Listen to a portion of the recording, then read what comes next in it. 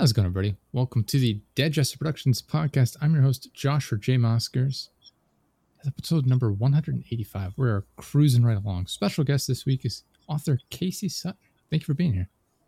Hey, how's it going, Josh? Happy to have you here. Why don't you tell people a little bit about yourself and what you do?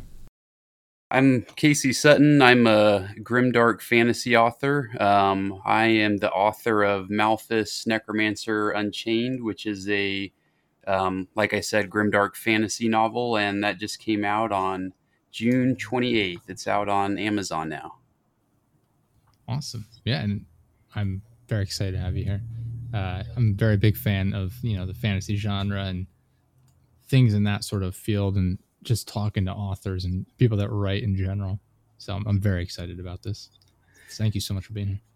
Thank you. Yeah, thanks for having me. I'm a huge fantasy nerd too, big video game nerd. I've played Dungeons and Dragons most of my life since probably about sixth grade or so. And I was usually always the one who was typecast into being the dungeon master, which, I used to not, like all no one of my friends wanted to do it. They always wanted to make like cool characters with high stats and get a bunch of magic items and stuff. And so I was usually always stuck being the dungeon master and coming up with stories and characters and adventures and stuff. And, looking back, I think that's kind of really where my writing career probably started. And I just never really hit the start button until much later in life, but spent a good portion of my life reading books and somewhere in the back of my mind dreaming about being a writer one day.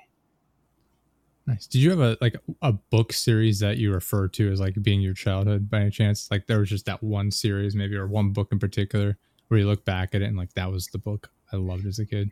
Yeah, actually, I have two, but two that definitely popped into my head like almost immediately.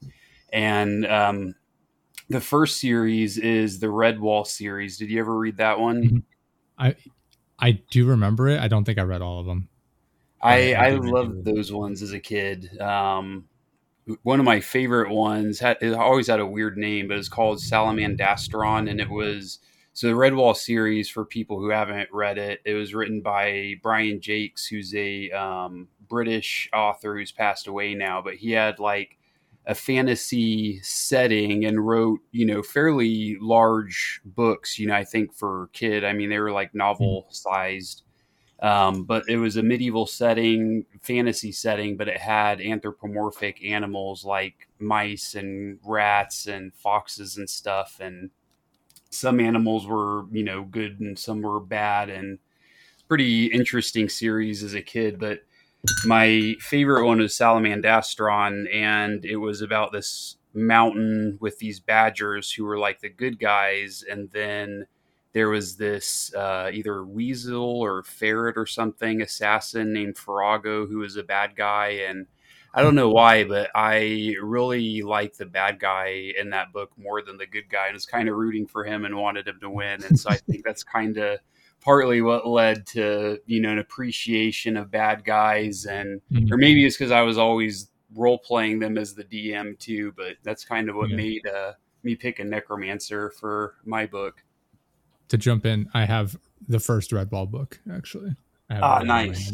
I reached over and grabbed it off the bookshelf. I knew I had one. I was like, I don't know which one it is, but I remember seeing it when I was moving the bookcase around. It's hard to keep up. I've not read all of the books that we have in our house. We have like 13 or 14 bookcases full. And we're at the point now where we have so many books that we're doing the thing where we put them sideways, slide them in the back, and then cover them up with more books because we just don't have enough room. Most of them are my girlfriends, but yeah, we just have so many. Got quite the collection myself. I definitely haven't made it through all of them.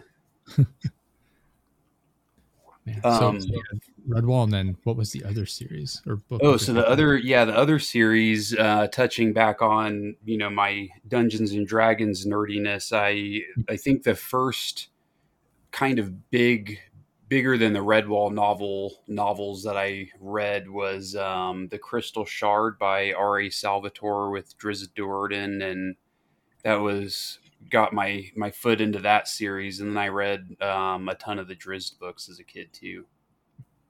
I'm actually not familiar with the Crystal Shard. Interesting. Yeah, it's pretty cool. It's like a Dungeons and Dragons type novel, and Drizzt was this like dark elf ranger, and he left his like homeland of the dark elves behind, and then went to the surface. And anyways, there's like a whole bunch of books with that series, and I think that those two books were kind of foundational for a lot of my reading, and actually really I think my novel too, looking at it now. Yeah, I'm getting some I read Dragonlance growing up a bit. Yeah, And just the like covers alone give me some strong Dragonlance vibes. But yeah, I guess it's all very much done. I mean, I think Dragonlance was started based on Dungeons and Dragons, if I remember correctly. yeah, I really liked Raceland. I always thought he was pretty cool. Mm-hmm. Yeah, I had to repurchase. I had it as a kid, and I don't know what happened. It's probably one of the things my parents just got rid of or something when they moved away. I had Yeah. the Annotated Chronicles book, and I was able to find it online like a couple years ago. I was so excited to be able to get it again. That's cool. Yeah, it was. I don't know. I like that. I like having a little bit of added like tidbits of information and stuff on the on the sides of the pages, reading through it. Yeah, I do too. I like books with maps too. I have a map Mm-hmm. with mine. I thought that was kind of a necessity because I have so many other books that I read as a kid that had maps and loved them. That was one of the first things I did in when I started writing my project was I made the map. I have it printed out it's on my wall behind me here. Very proud Yeah. of it. It's probably not going to be accurate by the time I'm done.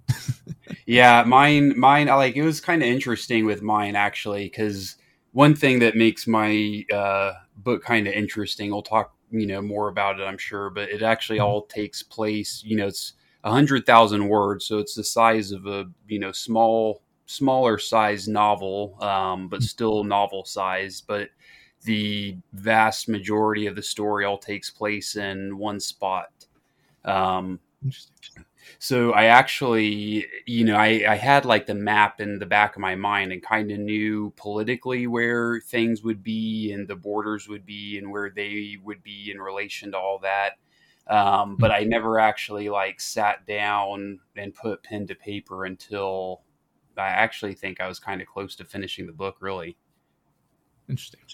Yeah. Yeah, it's fascinating. Like I said, I having a number of different people on the show here that have been authors. It's fun to hear their different ways they've gotten started and their processes.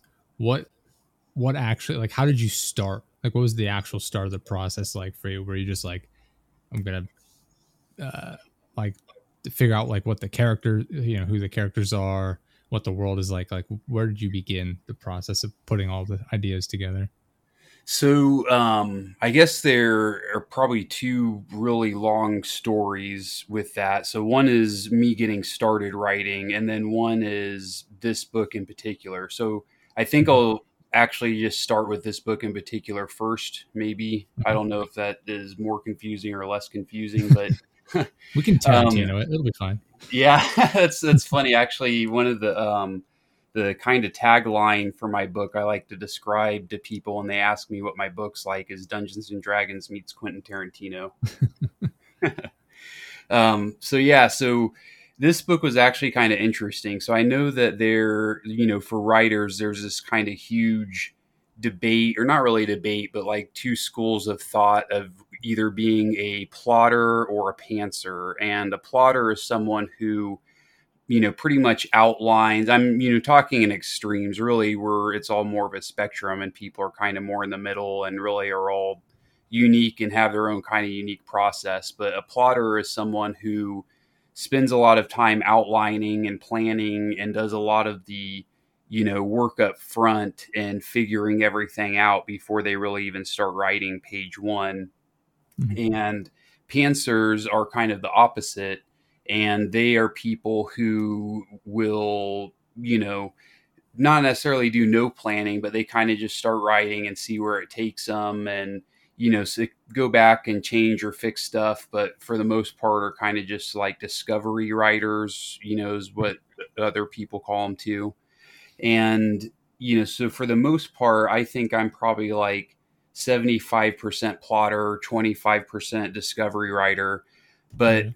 for this project, I actually started out without like an outline or anything. And it was funny. I never really envisioned Malfus, Necromancer, Unchained becoming like a full novel. It was actually started out as a writing exercise, Mm. and I wanted to focus on a few different things. I wanted to really focus on character driven story and trying to get more in the character's head in my writing.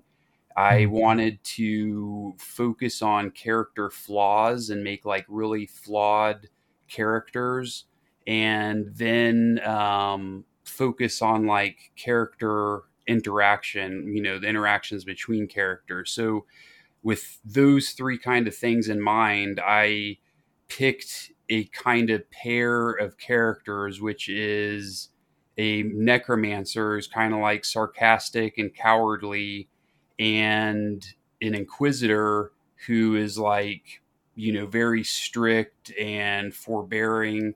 And it was interesting because I actually got this idea from watching one of the Batman movies, I think, recently. And I was just watching the Batman and Joker, and I was like, what if they were reversed? And the Joker was kind of like the good guy slash main character, and Yeah. Batman was the bad guy slash, antagonist. And that's kind of what I went with. And then like I said, it was a writing exercise. I started after I had about 8 or 9 chapters of it done. I started posting a few of them on this website called Royal Road. Have you ever heard of it? I've not. Royal It's Road. Yeah, Royal Road. It's pretty cool actually, and might be a good suggestion for other authors out there listening. So, Royal Road is a website that's kind of like Wattpad or some of these other websites where it lets authors post some of their writing online for people to read for free. And it's like serial based, like chapter by chapter. Some people update their story chapters once a month, some people do it 2 or 3 times a week, but it lets your stories get rated, and then people can like comment on it, etc. So I was just kind of looking to see if I could get some general feedback and stuff. And it really like took off on Royal Road and actually made it to the top 50 on the whole site. And then I Nice. got like a message in my junk folder and almost didn't even open it. And it was from a company called Tantor Audio. And they offered me an audiobook deal for my book. And I was like, I'm just publishing it on Royal Road as I go. It's not even done yet. I have no idea when it'll be done. And they're like, oh, we really like the writing, and we want to give you an audiobook contract. So I got like a $2,500 contract and the promise of an audiobook, and my book was not even halfway done. And it's pretty cool, like I guess it's kind of every author's dream, but at the same time it was You're like, I really, guess I better finish. yeah, exactly. I mean, it's really like anxiety driven a little bit, because now you're like, not only do I have to finish a book, but the rest of it's got to be good and everything. So I think it was around that point that I decided to stop posting anymore on Royal Road, just because, Mhm. I, for one, lucked out, I think, and got a lot of attention on there and probably got as much as I could out of it, but didn't want to spoil the rest of the book before I had finished it and everything. Mhm. But yeah, so that's kind of my long-winded book story on how the book came about. Is just initially a writing exercise from a writer who usually plans and outlines everything, and then this kind of took off. So about halfway through, I had to stop, and then I was like, all right, and I really kind of outlined and planned everything. I didn't really Mhm. actually change too much from what I had already done so far, but did come up with a few more twists and turns that I didn't have originally. Yeah, I'm very much like a planner. I know, like that's my big hang up on anything is organizing all of my thoughts into one place. And doesn't have to do with just writing. It's just in general. It's I will Yeah. spend so much time figuring out like, all right, how does this work? Like, how will this work? Laying it all out, like figuring out like in writing like a timeline or in like the business sense of things. Like, all right, what's the flow like of this project? Like, how will this work? And I spend a ton of time just nitpicking every little detail, trying to figure out like how can I ruin this? Like how can I bust this up to where it doesn't make sense or it won't work, and just fixing like any errors in that way. It's sort of like testing code to an extent, where it's just like, all right, Okay. how can I ruin this website? How can I input something incorrectly to where the website just doesn't work? Yeah. And yeah, that's what it's like with like writing for me. Like I spend so much time building out the world. Like I said, the first thing I did was like I made the map. I've spent so much time working on like, you know, the wildlife, like how like the land masses function, like the trade routes, you know, every little detail of like building out the world itself. And then once that's all done, it's like, all right, now I can put in the characters where they need to be, um, and figure out how they interact with the world and like the effects that their actions would have on it, which is sort of like what I test. I test it by working on the podcast descriptions. If you've read any of those, it takes place in the same world as like my main project, but it's just this side thing that I can do with the podcast descriptions to connect all the episodes together, as well as kind of figuring out how I want it all to function as a complete narrative. Interesting. Yeah. Okay. I was wondering. I saw that actually, and I was wondering what that was. I was going to ask you about that. I imagine it could be quite jarring for someone who has not like read up on the previous parts. Yeah. I realized that a while back. I'm like, if someone just jumps in right now and reads this, it's not going to make any sense to them. I mean, that's kind of interesting. I mean, in a way, that's kind of like what Royal Road is like. You Mhm. didn't these little mini sodes of a book or story like you have. Yeah, interesting. But Yeah, I have yeah, to I finish I it. totally get what you're saying, and it's interesting. I'm also a psychology major. I have a not like anything crazy or anything, just a bachelor's degree in psychology. But I've always been a big fan of Carl Jung and the Myers Briggs personality test and all that Okay. stuff, Yeah. and I think that you have to take it with a grain of salt. I mean, there's only so much value you can get out of it. Nothing's really a perfect measurement system of Mhm. personality, but I like it not only for helping to plan or my characters or kind of give them a foundation to fill in, but I also think about it a lot in terms of writing and wonder, if people with different personality types tend to be more plotters or pantsers Mhm. or stuff like that. I remember doing like I don't think a lot of them work. Like the online ones, I feel like it's just like, all right, input this, and we'll give you a random response essentially. Uh, but there's a number of them I remember doing when I was in school still, like in in high school and then in college, and I got such variations of results. But I know some of them would be like, oh, you're like creative, and it's like, yeah, that's very vague. You know, uh, some of the ones like that, I can't remember all of it. It's been so long, Yeah. but yeah, it is interesting seeing how a lot of that stuff sort of coincides together as far as uh, just how someone's mind works into how they actually perform the different actions of their work or their careers. Yeah, definitely. And in creating a book, I mean, it's such a, wide ranging process with every different genre. There's, I mean, people might not even think about it, but I mean, even detective novels or romance novels have their own world building in a way. And, Mhm. just the order you do all that stuff in, it's interesting. Like, I mean, like my book too, I definitely had a few ideas for the world and, kind of developed more as I was writing it. And then, like once I kind of took that halfway pause break, then it was like I kind of stopped writing my book for several months actually at that point, and I kind of just sat down and did a lot more of that world building and stuff that I hadn't done before. And it's interesting though.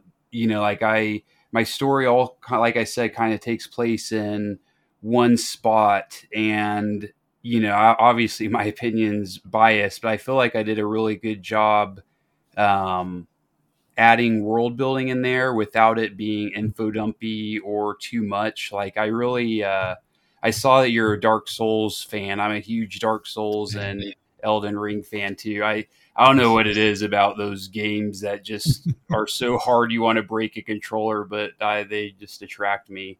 Um, but I love the way that they do lore in those, where it's like this breadcrumb approach where they drop these tiny pieces of lore that are so sparse that people are like arguing over it in forums and stuff. And But then I don't make know. you want to explore at the same time. You're like, oh, Yeah. like even the world, like you start out in those games and it's like, I'll use Elden Ring for an example because it's the most recent one. Like you start out, it's like you see all these things in the distance, like, oh, I want to go there. I want to go there, want to find out more about that. And in the process of getting there, you stumble across things that build out the world and provide you with more information about, where it is you're going. You might stumble across a random character. It's like, oh, that's the castle where my dad is. He needs help because this happened. And it's like, okay, I can do that for you. And then you get there and it's like, oh, just like context clues and the actual environment provides so much detail that allow you to fill in the gaps for yourself. Yeah, I really like that approach too. I know we as authors come up with these giant elaborate worlds, and then we feel like it's our duty to submerge the reader in them, but you can definitely waterboard them with too much Yeah. too. And I really liked, I don't know, I really just like that breadcrumb approach. So I definitely have that approach with a lot of the lore in my story, especially because it, like I said, takes place in one spot, and really the whole story takes place in the period of like 4 or 5 days, Mm. which is kind of neat too. But there is still a lot of like world and lore and other areas that are referenced, but it feels uh, like organic, like it comes up organically. One cool trick I did too that I think worked pretty well. I was on the fence doing them for a while, but Mm. and I didn't even know what the word was for them until I talked to my editor. But the little like 2 or 3 sentence parts they have at the start of chapters sometimes, like I know Brandon Sanderson did it in Mistborn, and they have it in Dune as well. They kind of are like just random quotes from people in the world or Yeah. books or something in the world. And so I did those in my chapters, and I think those were, and in my book I have just random people from the world. Like one of them is like their titles like orphan minder. She's like a orphanage lady, and some of them are other inquisitors, or another one's like some guy who studies the undead, and it's an excerpt from his book. And I just picked some random people and had them have like 2 or 3 sentence quotes or lines that were in the beginning of each chapter to not only build out the world but also set the mood for the chapter. It was fun. It was almost like a little mini game as I was coming up with them while I was writing, but I made sure that they were not just there just to be there. They had to relate to the Yeah. chapter, and had to add context in some way. But also, for whatever reason, I guess a lot of people just tend to skip over them and not read them, and teach their own, I guess. But I also made sure that they weren't necessary for the story for people who did tend to do that, and try to keep them short too. Mhm. Yeah, I mean, even like general conversation can be very much lore building. Like just like a made up example, like you have a character going to a prison. It's like, oh, where'd he get captured at? And it's like, oh, he got captured over here. Those people in that place, in their fish or whatever.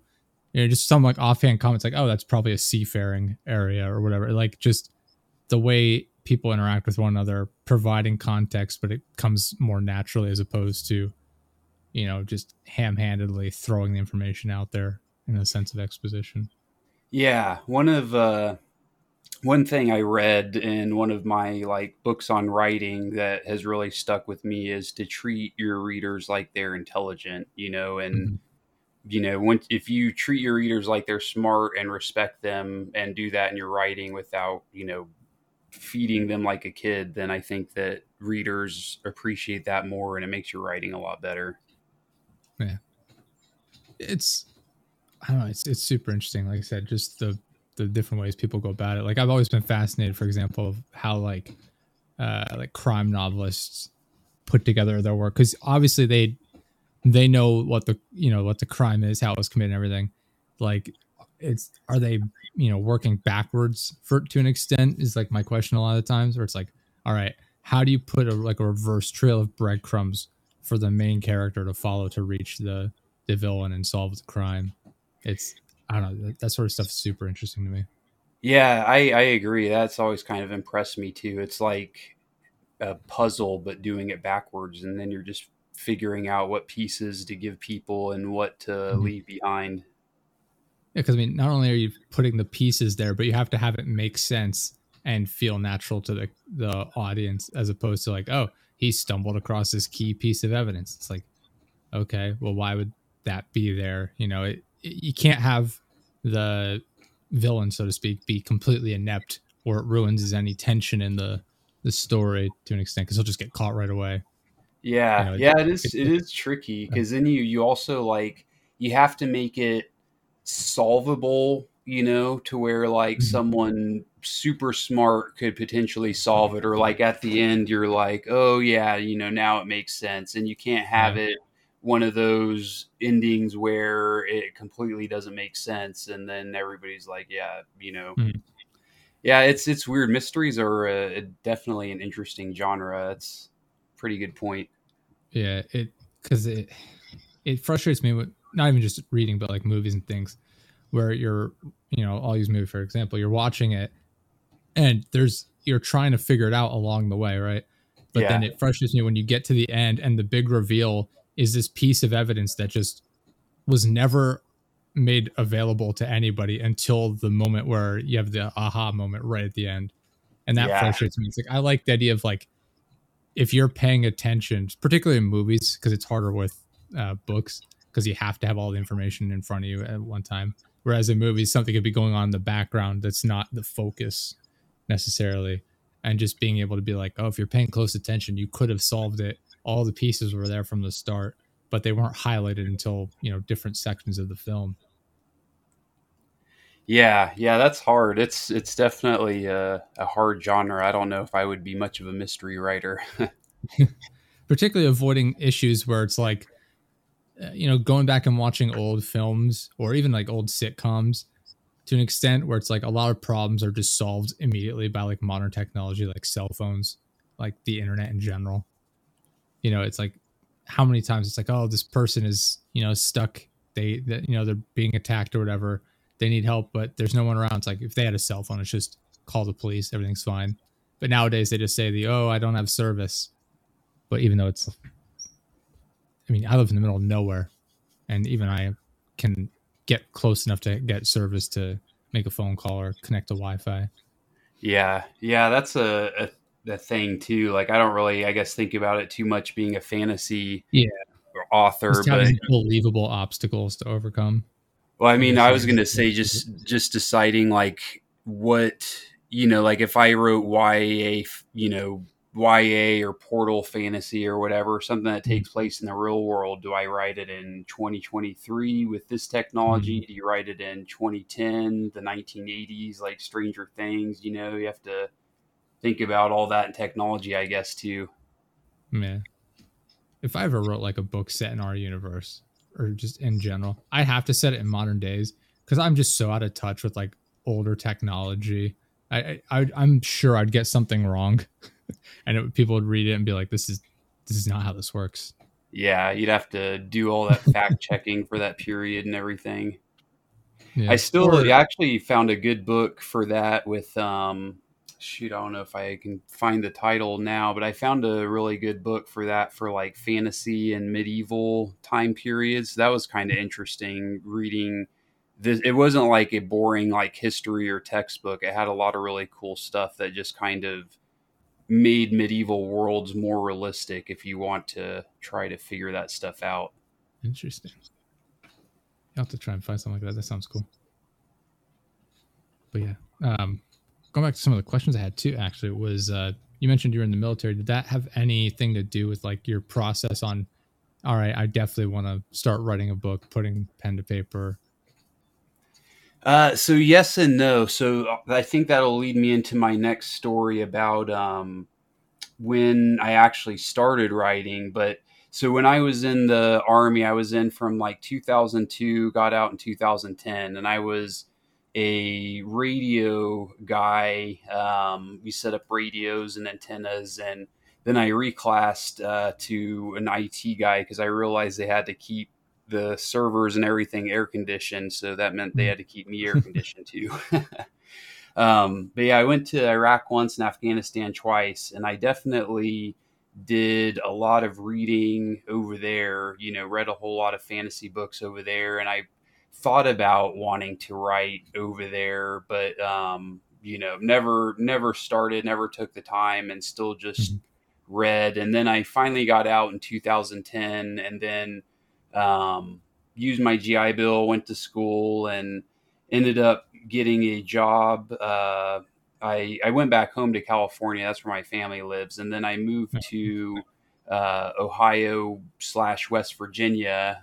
One of my friends I was in the Army with lives out here, and he helped me get a job at a place called the Bureau of the Fiscal Service, which is actually for the government, and we deal with like savings bonds. So if you've ever bought a savings bond or cash to savings bond, then it goes through our area. So anyways, I, kind of just was a idea in the back burner of my head, and I mostly just kept reading, but never really pushed forward with writing. And then my girlfriend so I met her, she goes to college here at Ohio University, and she is an international student. She's Bulgarian. She was born in Bulgaria, but her family lives in South Africa. She's a really interesting person. And so she, we met and everything. And then at the end of, I always get the year mixed up now. I feel like they all kind of melted together during COVID time.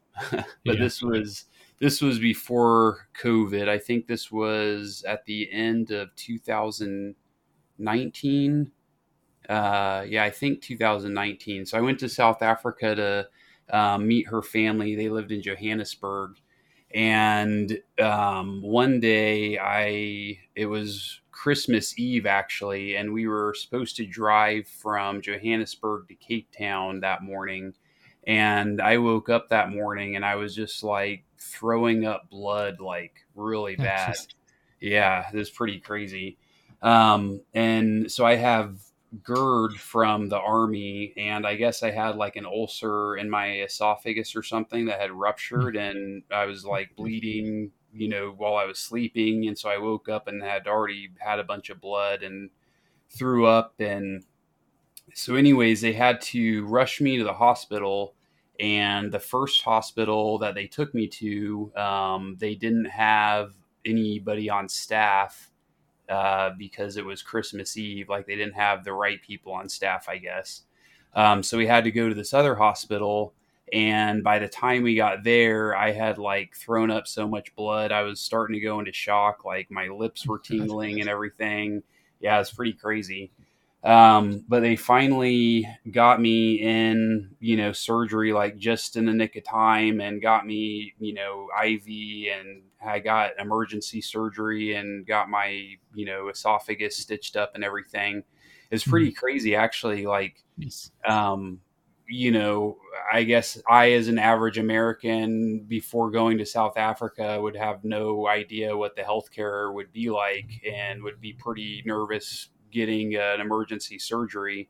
But the two crazy things about it were, one, the doctor who operated on me was this like crazy Polish doctor who is like, I say crazy, I mean like crazy famous, because I guess he's done like YouTube videos and has been on like TED Talks and stuff for specific surgeries. So, I mean, he was like a world renowned surgeon who just happened to be on duty, who was the one who did surgery for me. And then because I was in South Africa, I, like had issues getting them to take my health insurance and everything. And I had to pay all out of pocket for it, and paying completely out of pocket for emergency surgery and like 4 or 5 days in the ICU and blood and everything only came out to like $5,000. Jeez. Yeah. So that's about a 50,000% discount from the US version? Yeah, seriously. Yeah, it's pretty crazy. So anyways, my story is that I, after I kind of came to from surgery and everything, I had some books with me that were just sitting on my like hospital bed, and I had like 3 or 4 books on how to plan your novel, how to start writing, blah blah blah. And I'd been reading books on writing. I guess I had evolved at some point over the last few years before this happened, because I went from just reading to starting to read more books on writing, but still felt like I just wasn't ready. And so then, kind of sitting in the hospital bed and looking at these books and realizing that tomorrow isn't promised, I actually started working on writing that night in the hospital bed and started outlining. I had like a blank leather journal. I know I don't know if you're like me, but I probably have like 11 or 12 leather journals with blank pages in there that I have never written in. And I was like, I'm going to actually write in this one. And yeah, started outlining a story that night, actually. Yeah, I've so many notebooks. They're all for different things. Like I have an older notebook. It's all right here. Sorry, it's the loudest vehicle ever going by. I could hear it inside here, and I have soundproofed the room. But wow. It's on the house, so I could still hear it. But like I have a one notebook that was all for the podcast, which I now have a podcast specific notebook. So that one's moved on to the website updates and things like that. I've got one for like writing ideas and things like that. I got another one for like artwork. Got one for work. Everywhere I do have a couple like journals. I have one that's in the bedroom for when I wake up at night. Sometimes I'm like, I better jot this down real quick, and then it's just I wake back up in the morning and look over it, and it's almost always just a big incoherent mess that doesn't make any sense.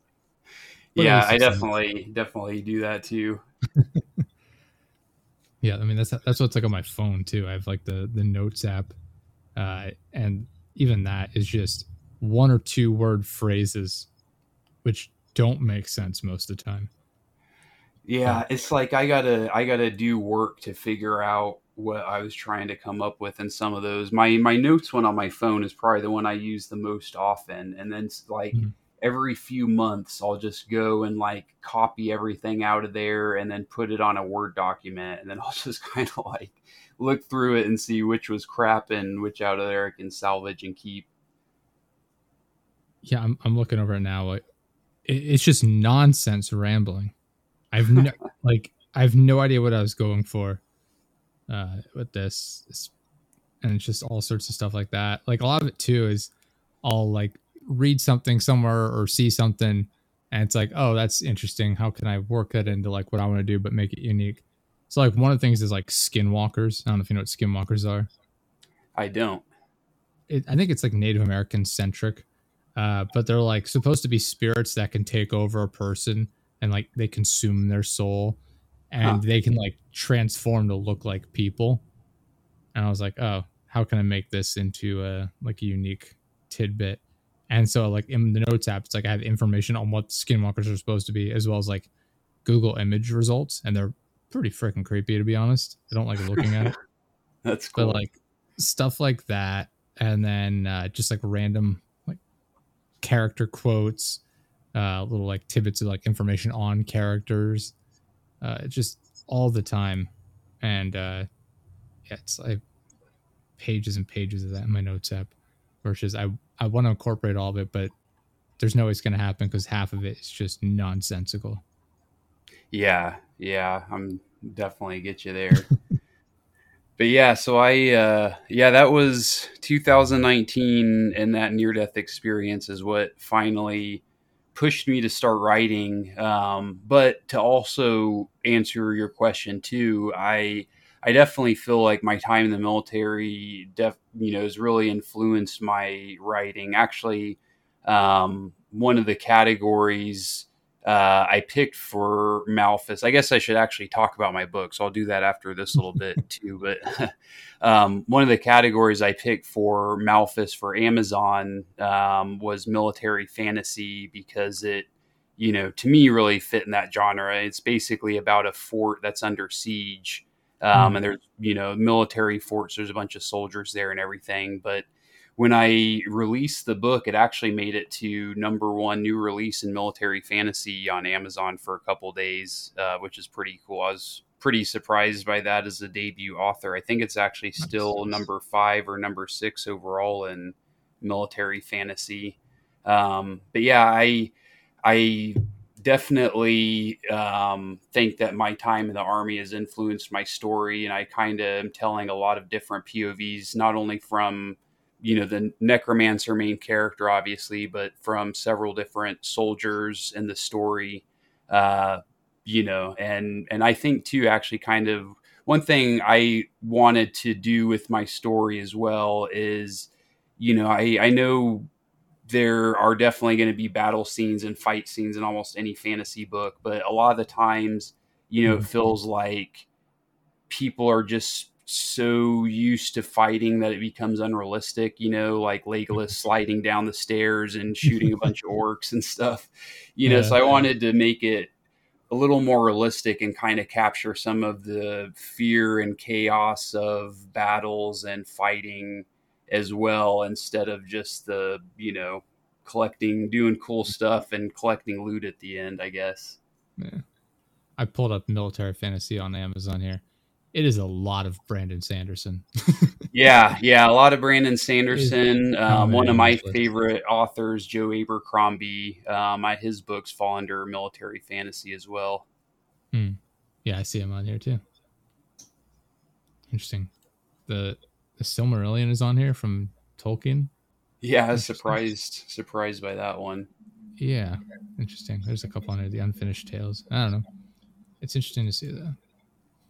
Yeah, one of the things I wanted to touch on too is like the actual self-publishing route that you went. What was that process like for you, and how did you approach it? Man, so that's a whole other topic to the whole other adventure, I guess. So you decided to publish, and you're like, let's do it. Took you a couple minutes. You just took care of it, and it was over, right? Yeah, I wish that easy.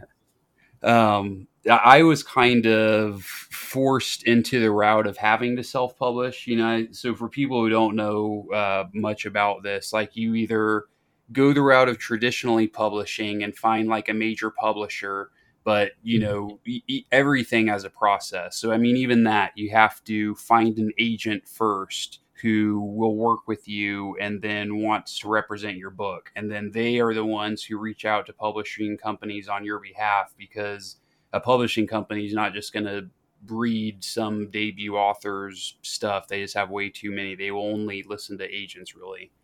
And also because I had already published a lot of my stuff on Royal Road, like I said, and then compounded with that, because I had also signed away the audio rights to my book. Like, there was no way any publisher is going to take, a book without audio rights and a book that's already been half published online already. Yeah.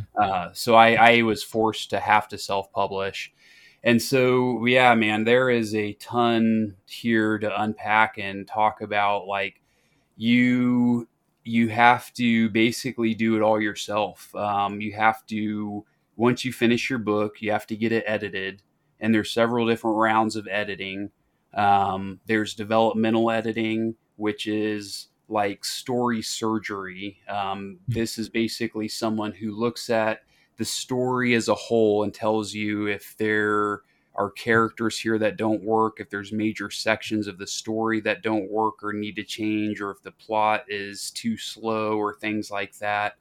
And there's a website called Reedsy, reedsy.com, which I really like because it lets you, it's basically like an eBay/Amazon for writers, and you could find, or like Fiverr for writers, and you could find editors, book cover designers, all that, and people have ratings and their past work.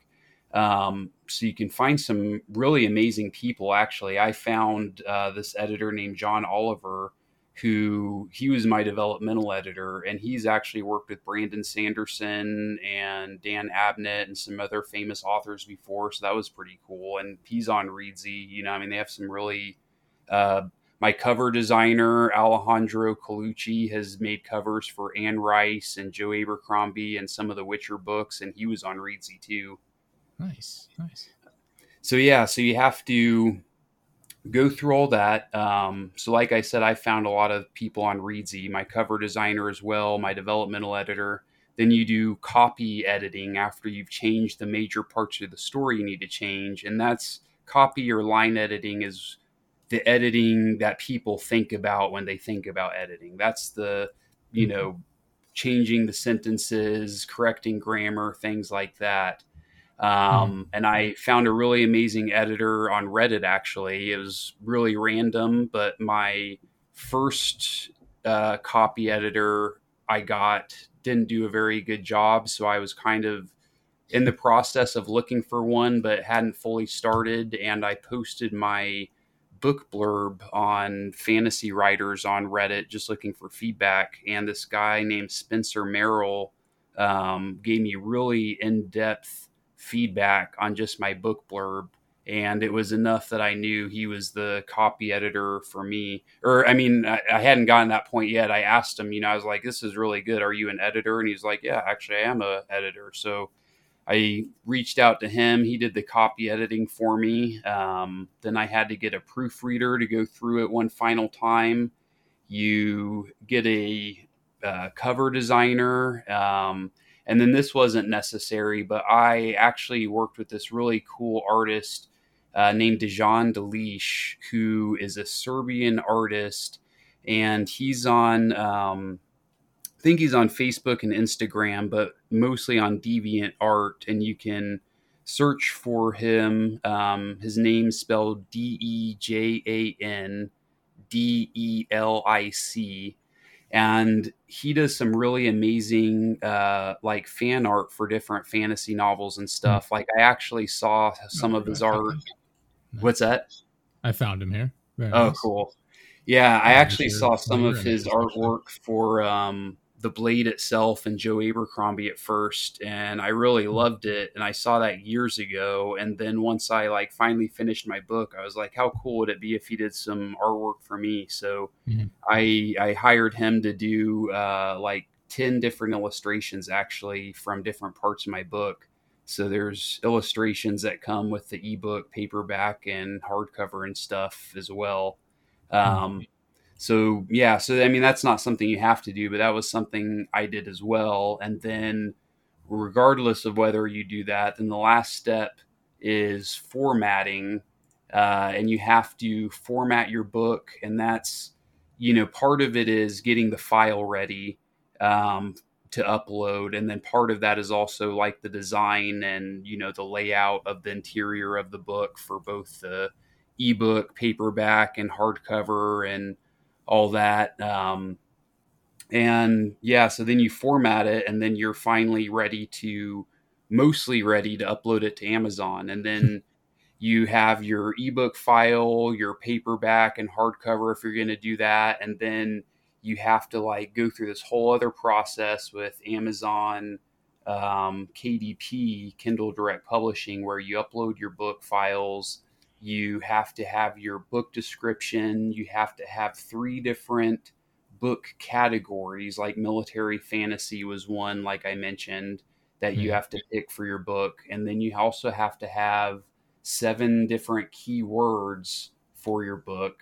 And by the way, you should have done research on all these things too to see, what keywords you should use, if people are Yeah. actually using those keywords, So, I mean, there's just a ton of stuff there, and there is not a handbook or anything out there for self publishing. So, that's definitely a lot of learn as you go to get there. But yeah, I finally have made it across the finish line. I Oh, and if then you I have to can make it market to the your book. point of, I'm sorry, go ahead. Go ahead. I Oh, cut you off. sorry, I didn't mean to cut you off. I was just going to say, and then by the way, once you finish that, then you actually have to go out and market your book too. Yeah. I was gonna say if I can just get to the point where like I'm ready to put it on like Amazon or something and market it, I'm you know wiping my hands off. I'm calling it good to go because that's literally what I do for a living already. So Yeah, I'll breeze through that part. I'm sure. Like yeah, keywords, like SEO and that side of things. Oh, it's my wheelhouse. It's perfect. I'll get through that. Get that all set up. I mean, I helped. I don't know how many people set up like shops on Amazon, get their like storefronts and stuff set up. So I'm like, perfect. Just got to get to that point. Everything awesome. Well, else. there are definitely some tools out there, and I'll shout this one out for. Actually shout out two, and they're made by the same group of people, and I am not sponsored by them whatsoever, but they have made two very amazing tools. The first one is Atticus, like the band, and it's got like a little French bulldog with glasses and a bow tie for their icon, and that is, to me, the best formatting software. To me, it's the best piece of software I've bought as an author since I started all this. And it lets you format your book, and it's got so many different options in there, and like really helps you take care of all of that. And you would pay more than 150 to hire someone to format it yourself or themselves. And yeah, so that's my first one. And then the other one is, it's called KDP Rocket, and that's some other amazing software that lets you do all the keyword and category stuff. Like it has, I don't know exactly how it works, but it somehow looks at like the Amazon rankings and search stuff behind the scenes, and it can tell you like, you could do a lot of different things with it. You could look at a particular book title, if it's your book competition, and see what keywords they're using, how many estimated sales they're getting. You could look at military fantasy as a category, for example, and see what keywords are the best for that category, and how many sales you would need to get to be in the top 10 of that category and stuff like that. So Look at those are that. the That's two. super interesting. Yeah. Yeah, those two programs are great for authors. Have you ever used Scrivener? I have not. I know that's another formatting software, and You should I've too. I've heard mixed reviews with that. I wish I could have used both and could tell you one is better than the other. But Yeah, I that's how it used states it. Atticus, and Atticus was just perfect for me. So there was no need for me to look at the other one. I'll have to look in Attica. I have that pulled up in front of me as well. Yeah, Is like I that was able. is that just a one-time purchase, Atticus? Yeah, just a one-time Oh, purchase. that's perfect. Okay. And with that, I was able to, like, my book is probably the most difficult case. Like, I have images in there that are what's called full bleed for people who don't know, which means it goes all the way out to the edges of the page.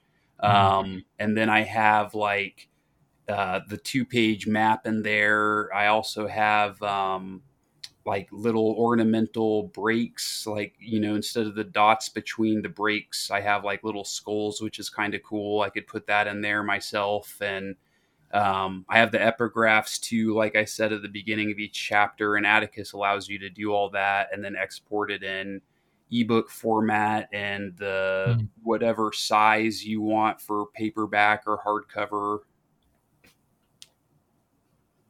Yes, I really appreciate websites and programs that are like built as all-in-one stops for like whatever you're working on. Like I was when I was looking at Readsy, the way they have their uh, site set up, where you get the the editing, the design, the marketing, all that Like just Yeah. having everything included is so useful to me. Like I love when businesses do that. Yeah. That's what I've been working on with our own website with Digestive Productions. I definitely like Reedsy. I found a lot of great people on there. Yeah, this is super interesting, useful, awesome. Thank you for the recommendations. I appreciate this. I've got them all written down here as well. No problem at all.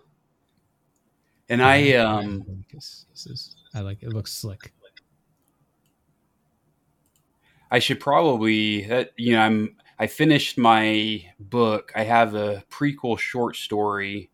I guess we should talk about those. But I was going to say I'm working on book 2, but I should probably write a book just on self-publishing. I could probably write a whole book on it and give a bunch of advice.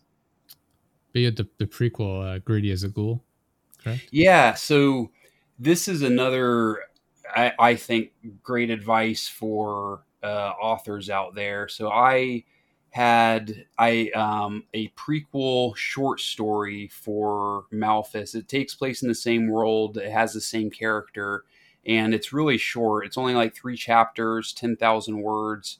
And I made it free, the ebook free on Amazon. And I have some links, in the ebook and, the back of the paperback, if people buy that. But I have links to like my website and then put links in there to my main book. And that was just to get people interested. And, you can make it free. It's a great tool to get out there. I actually have had over 5,000 total purchases of the paperback or downloads of the ebook combined from Amazon for that. And I only released that back in the beginning of April. So it hasn't been out too long. Nice. Yeah. I've actually heard similar things before where if you can get a free piece of your writing out there for people to just get a taste of like your work and the way you write and your style, it's a great marketing thing. Is just as far as like, hey, go check this out. See if you like it. If you do, here's more of it that you're welcome to pay for if you'd like. Yeah. Support me further. Yeah. So it's called Greedy as a Ghoul. And the short story takes place about a year, I guess, before the book, the story in the book, the main novel takes place. And I was actually I wrote this after I finished the novel, and it was while I was waiting for my edits to come back. I was just kind of needed something to keep working on. So that's when I did that. And I wanted to have like little mini short stories that kind of touched on the character a little more, but also focused on like a particular type of undead or Malfus using a particular spell, and kind of introduce those gradually with each kind of little short story. So I have one that's published, and then I have a few others that I'm working on. So I might actually do like a collection of little short stories that end up being a connected prequel before the book too. Nice. Yeah, I've long thought about taking the podcast description story, and just writing it out so it's a bit more readable. And good grief, I don't know if you could hear that. This is what it's like living in the middle of the country in central Pennsylvania, surrounded by Mennonites and rednecks. I can, like I said, this office is soundproofed on all 4 sides, and I can still hear trucks driving by out in the street like 100 yards from my house. There's this one guy in our neighborhood who has like one of those crotch rockets that he revs up every time he takes off. Geez, yeah, it's annoying. Yeah. Anyway, what I was saying is I was going to take the podcast description, make it a bit more readable into an actual format it properly so it's more written like a novel, and just put that out as like a free story, and just do that as just to put something out. Yeah, you could even do it on Royal Road and see if you can get some feedback and stuff there too. Yeah, because like right now, I mean, if you've read any of it, it's just like very basic plot development. It's not formatted for like a short story or anything like that. It's just me putting ideas out there and kind of linking it together, just because I enjoy doing that. That is cool. I'll have to check out some more of them. I only read a few of them. I forget when I actually started like fleshing it out more. because it started episode 1 for sure. Like I forget I think it's like our heroes embark on their journey is what episode 1 is. So it's like I started with the theme back then even, but obviously it was not as in depth. And then sometimes it just goes really off the rails. I think like episode 100, it's like 11 paragraphs or so. It's way too much. It's just out of control, and it's just me wanting to write. Yeah. Yeah, I don't know. But it was around that time. Oh yeah, episode 1. We introduce our heroes as they embark on their journey.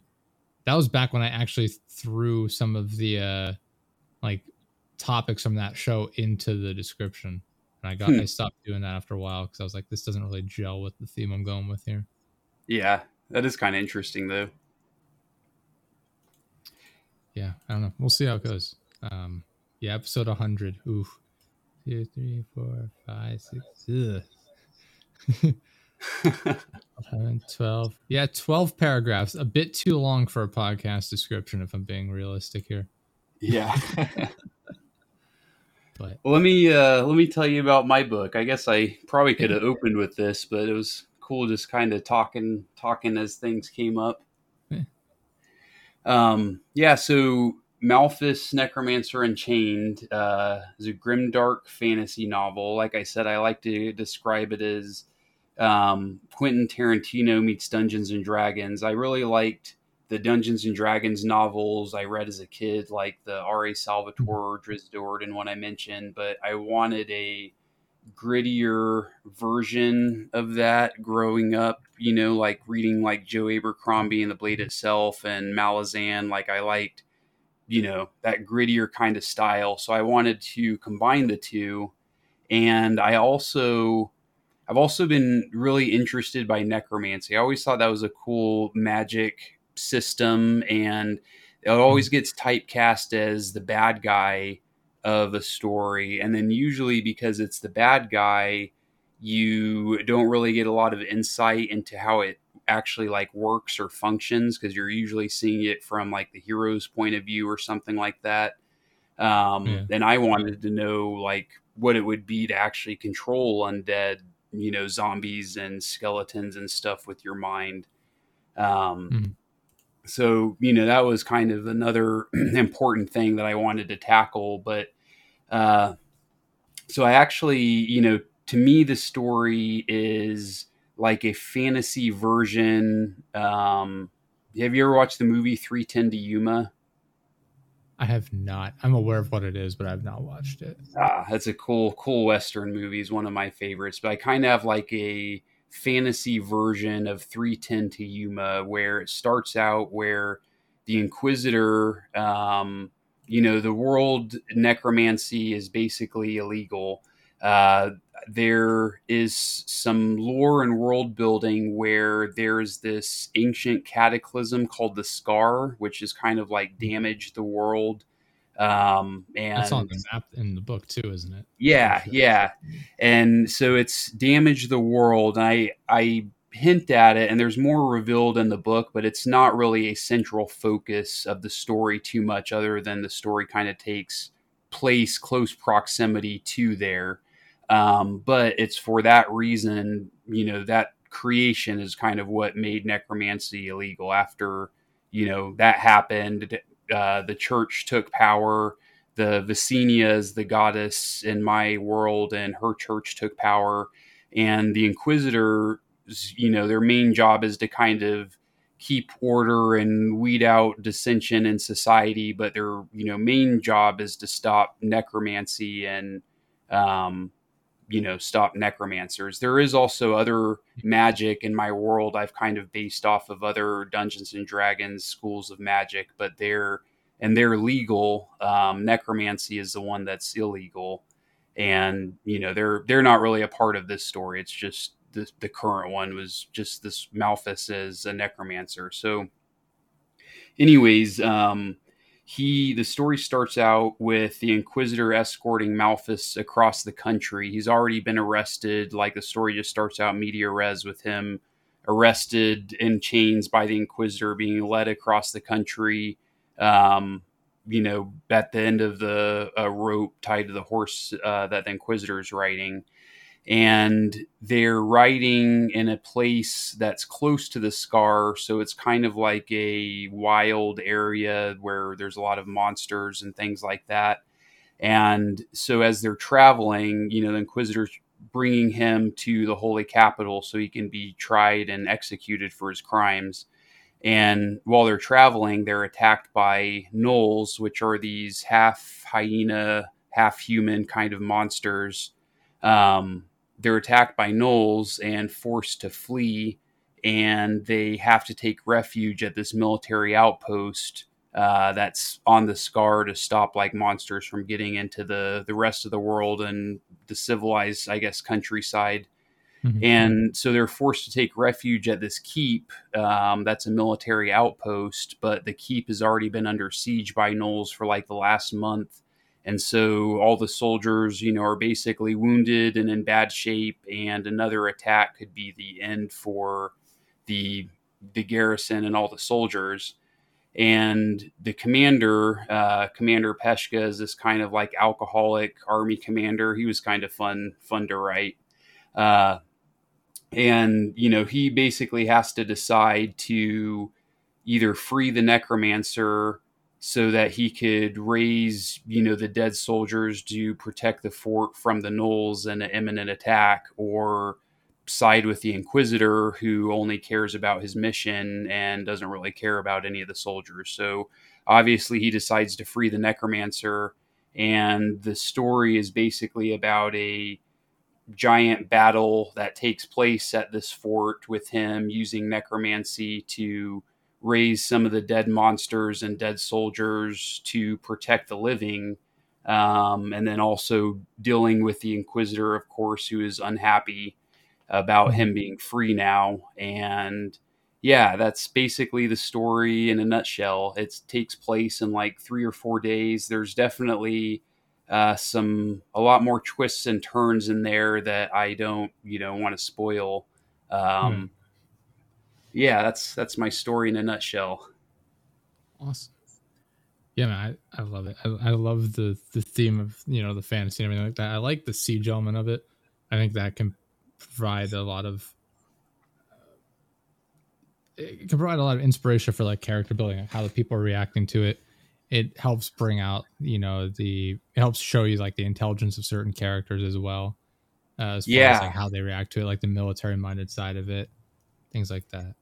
Yeah, that's a good point. Actually, kind of reminds me of the mystery book conversation we kind of had a little bit, because finding out how the characters survived the siege with less resources and everything was a little bit of a puzzle too. So that was kind of neat. And then I also, like I said, have different points of view from some of the other soldiers and stuff in the siege, from the alcoholic commander to kind of some young soldiers. So it's kind of cool seeing those different perspectives too. Yeah.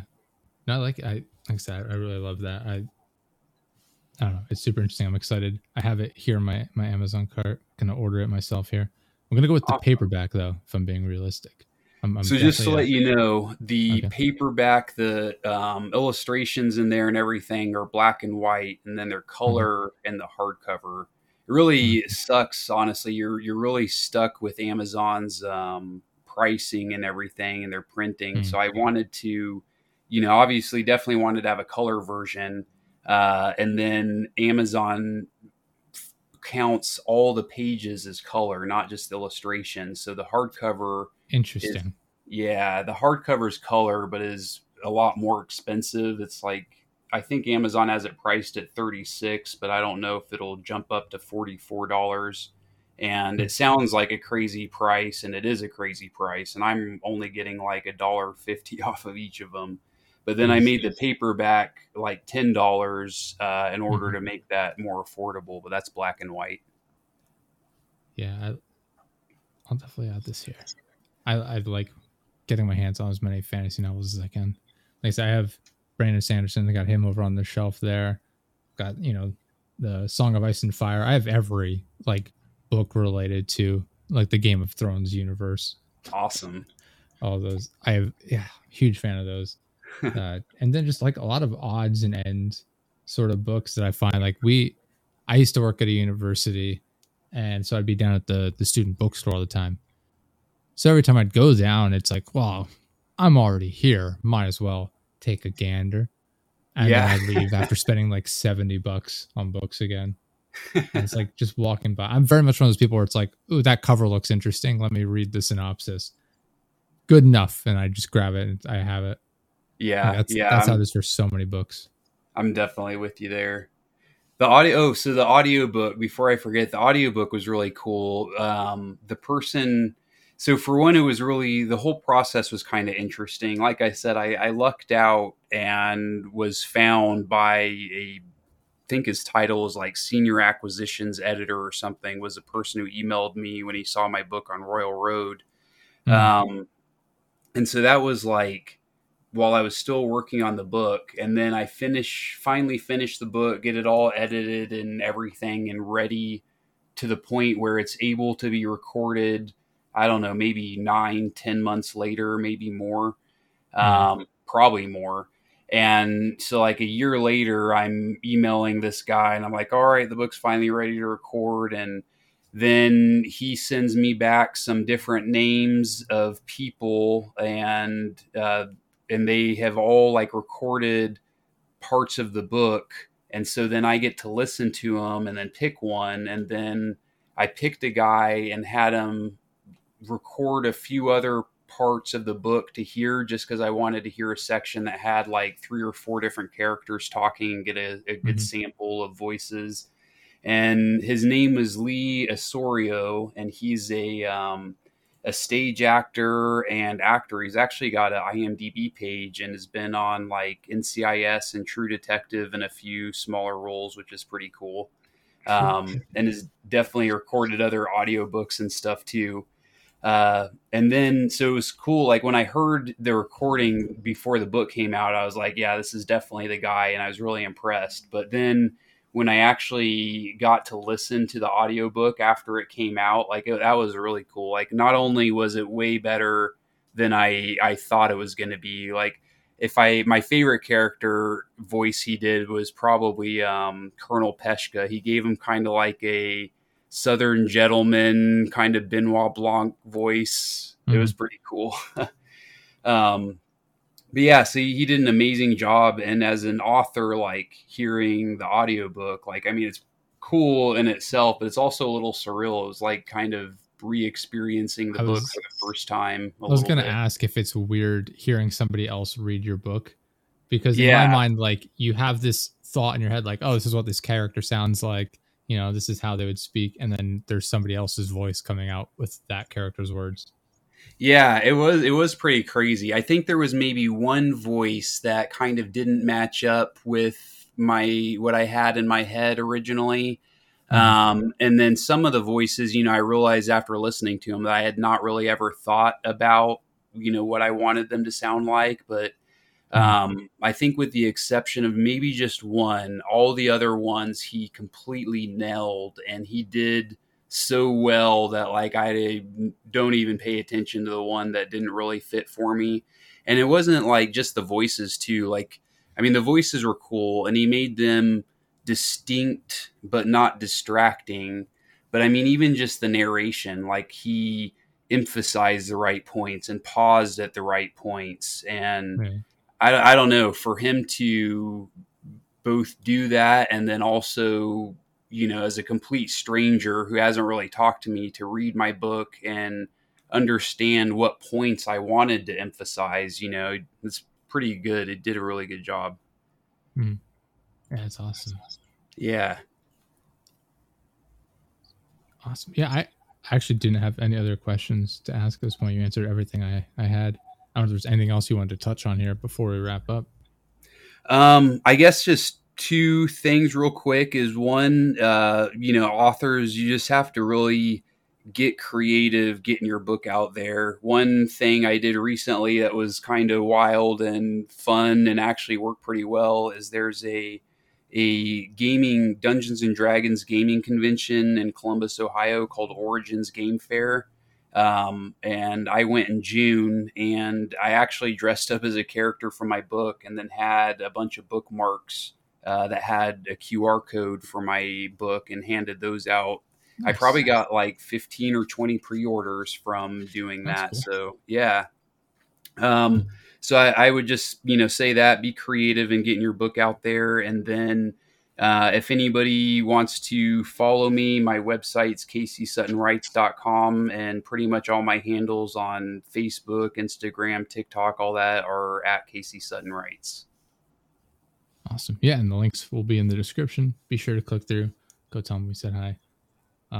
Thank you so much, man. I had a blast. I really appreciate all you had a ton of recommendations for software and websites to go to. I definitely appreciate that. That's awesome.